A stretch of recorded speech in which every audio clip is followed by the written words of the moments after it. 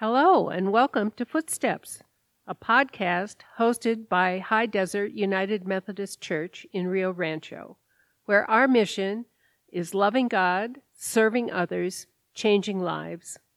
My name is Bonnie, and today I am here with Lisa to talk a little bit about growing as disciples. Lisa, tell us a little more about what it means to be a disciple and why we should be prepared to grow. The word disciple refers to a student or an apprentice. A true disciple is not just a student or learner, but a follower, one who applies what he or she has learned. This is why we named our podcast Footsteps. We are all called to be disciples of Christ, and this requires us to follow Jesus by applying his teachings to our lives. Jesus said, "My sheep hear my voice, and I know them, and they follow me." He said that it's recorded in John. Today I want to acknowledge something, though. Taking that first step may not be easy.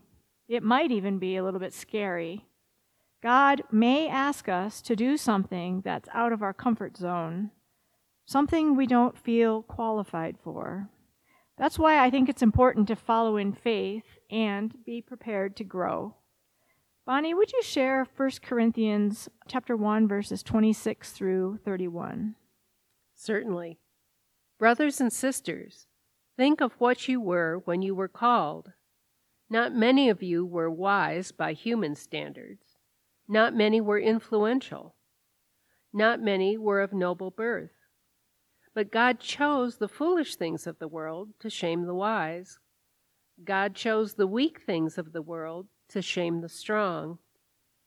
God chose the lowly things of this world and the despised things, and the things that are not, to nullify the things that are, so that no one may boast before him. It is because of him that you are in Christ Jesus, who has become for us wisdom from God. That is our righteousness, holiness, and redemption.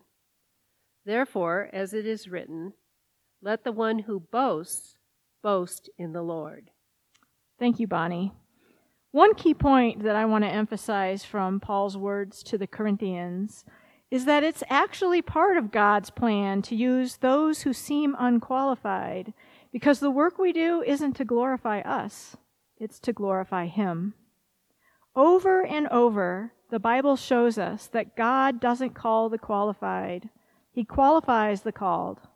In fact, he seems to make quite a habit of choosing unlikely disciples. There was Levi, the greedy tax collector. He followed Jesus' call despite being a ruthless tax collector and became a devoted follower of Christ named Matthew. And then there was Saul, who had been persecuting Christians, trying to get them to denounce the church, even killing them. Jesus called him in a flash of light, and Paul not only stopped persecuting Christians, he began evangelizing, sharing the good news and converting thousands. An Old Testament example is David. He was a small man, clearly unqualified in his own power to fight the giant Goliath. But God chose him anyway, and tiny David saw the giant Goliath as too large to miss, and ended up slaying him with a blow to the head, thanks to a slingshot and a steady hand. With all those examples, I am a little nervous that God may ask me to do something out of my comfort zone. I don't think I'd be a good match against a giant. What if God asked me to do something when I'm not ready?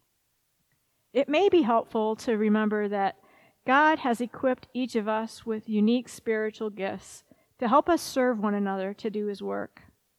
Our gifts are also considered our strengths. In a 2000 Gallup poll, there was evidence-based research done on 1.7 million professionals who use their strengths daily to see how it affected their job performance and their quality of life. That research found that people who use their natural strengths and talents are 6 times more likely to be engaged and productive in their work. And I don't think it's an accident. God gives us these gifts to do his work. It makes sense to me that we perform at our best when we put these strengths to use. We need to follow in faith. Sometimes God calls us to use our gifts in ways that are unexpected, but the results are powerful. Bonnie, what have you noticed by growing as the result of something that God has placed on your heart? I've noticed that as we grow as disciples, our thoughts and actions change. We begin to bear the fruit of the Spirit. Paul described this fruit in Galatians chapter 5, verses 22 through 23. The fruit of the Spirit is love, joy, peace, patience, kindness, goodness, faithfulness, gentleness, and self-control. In the Gospel of John, chapter 15, verses 1 and 2, when Jesus talked about the vine and the branches, he describes God as the master gardener who prunes the vine to maximize the production of fruit. He said, "I am the true vine, and my Father is the gardener. He cuts off every branch in me that bears no fruit, while every branch that does bear fruit he prunes so that it will be even more fruitful." These verses remind me of how I was pruned through prison ministry. My husband John and I were on several teams that put on renewal weekends like Wesley Weekend and Cursillo. The weekends are designed to refresh and renew our faith through witness talks, skits, and worship. There is also a version created for prison inmates. I always said I would serve on any team, but I was not going to prison. Of course, you know what happened. We were asked to be on a team going to a men's medium security prison about a 3-hour drive from our home. We dragged our feet and hesitated to say yes, but in the end we agreed and spent many weeks in preparation with our team. Finally, the weekend arrived and we entered the prison. I knew I couldn't take a purse inside, but I did have a lipstick in my pocket, which I had to surrender. Next was a pat-down, and then we were allowed in. We went down a long corridor, and there were inmates lined up at intervals on each side who greeted us with, "God bless you," and "Thank you for coming." I couldn't believe the prisoners were blessing us. Quite a change from the guards, and quite a surprise, but just the first of many. One young man, and most were quite young men, named Angel, was about to be released and had been asked to speak. He said it was easy to blame bad parents, a bad neighborhood in Chicago, lack of money, and so on for ending up in prison. But in reality, being incarcerated was the result of bad choices, and that had to be acknowledged. No excuses. Angel said if he hadn't been locked up, he probably would never have become a Christian. But he used his time in prison to earn a college degree and had plans to become a missionary. I don't know the end of Angel's story, but I do know that he inspired others that day with his testimony. I had joined the Wesley Weekend team thinking I would bring a blessing to those prisoners, but not expecting to be blessed by them. It was a humbling and eye-opening experience for which I am grateful. I had started that prison weekend thinking that I would do or say something that would make a difference in someone's life. But God was there ahead of me, working and changing lives without my help. It taught me to bring my plans to God first before trying to implement them. Lisa, have you ever experienced God pruning you to bear more fruit? Yes, I think I have. I've often thought that one aspect of the fruit that isn't fully mature in my own life is patience. When I perceive that things that I care about aren't happening fast, I become anxious and irritable. And as much as I'd like to avoid these situations, God wants me to grow.